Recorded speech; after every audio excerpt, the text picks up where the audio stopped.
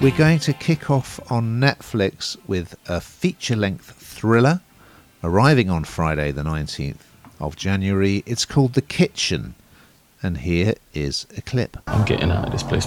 It's our home.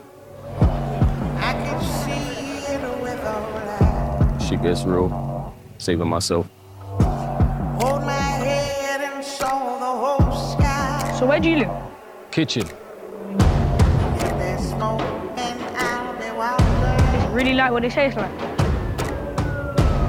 If there's Yeah. fire, So we're both big fans of Top Boy, and Kane Robinson from that show is the lead in this thriller. It's created by Daniel Kaluuya, who is a star of Black Panther. So it's set in London in the near future, 2044. So I prefer it when these futuristic things are close enough to be recognisable, but they haven't gone bananas. So London looks quite similar. Obviously, the skyline has changed.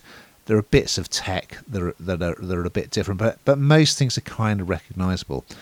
And it's a very interesting setup. So he plays Izzy, who lives in a housing estate that basically has kind of been condemned. All the people there are living there illegally, according to the authorities, who want to bulldoze it in order to make way for expensive high-rise flat developments. Of course, it's the old story, isn't it? So he works in this place where if your loved one has died, you can sort of have their remains can be used to nourish a tree. So it's quite a nice sort of humanistic idea of what to do after life. I won't give away too much, but essentially through his work, he comes across this young lad who's lost his mother, and the mother knew Izzy. So they kind of form a bit of a connection.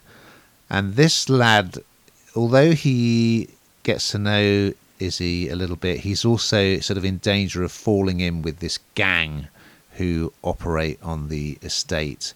But it's not the old sort of cliched look at a gang in that they're immediately getting into run drugs or something. They're actually, you know, in some ways they do look after him a bit. You get a little look at their little sort of community life. You've got Ian Wright, the footballer, yes, and pundit. He is playing a sort of pirate radio DJ on the estate in much the same way that Samuel L. Jackson did in the Spike Lee movie Do the Right Thing, and is sort of providing the narrative in a way to the story. So you've got this domestic story of this traumatized boy, which way is he going to go, and this potential mentor who arrives in his life. And you've got the social story, and they actually name check the Aylesbury estate, which is near me in South London, which was, some people would call it socially cleansed, but it was all knocked down to make way for new builds, and a lot of the people moved out, which seems to be the way of things. It's got some really great set pieces. There's a really good one in a roller disco, and another one in a sort of remembrance chapel at the place where Izzy works. So it just feels like a really original, authentic, new voice, a great combination of social and domestic drama, some exciting set pieces. There's some great stuff where this young lad is on his bike with a load of other youths from the estate, and they're all kind of pulling wheelies and doing tricks. It's under an underpass.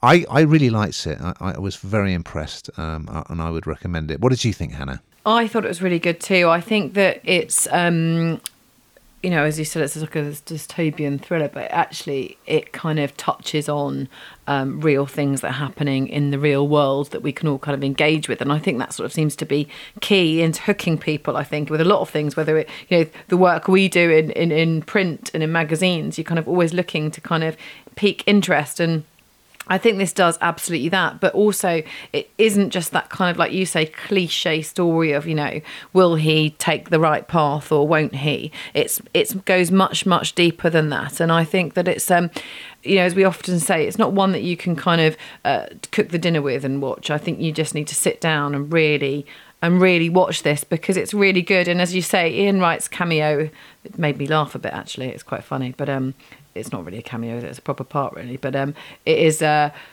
it's quite funny seeing faces like that in there, but equally I think that it's another thing to pique people's interest. I thought it was really good. And we should give a shout out to Jediah Bannerman, who is a newcomer, and he plays troubled teenager Benji and does a very good job.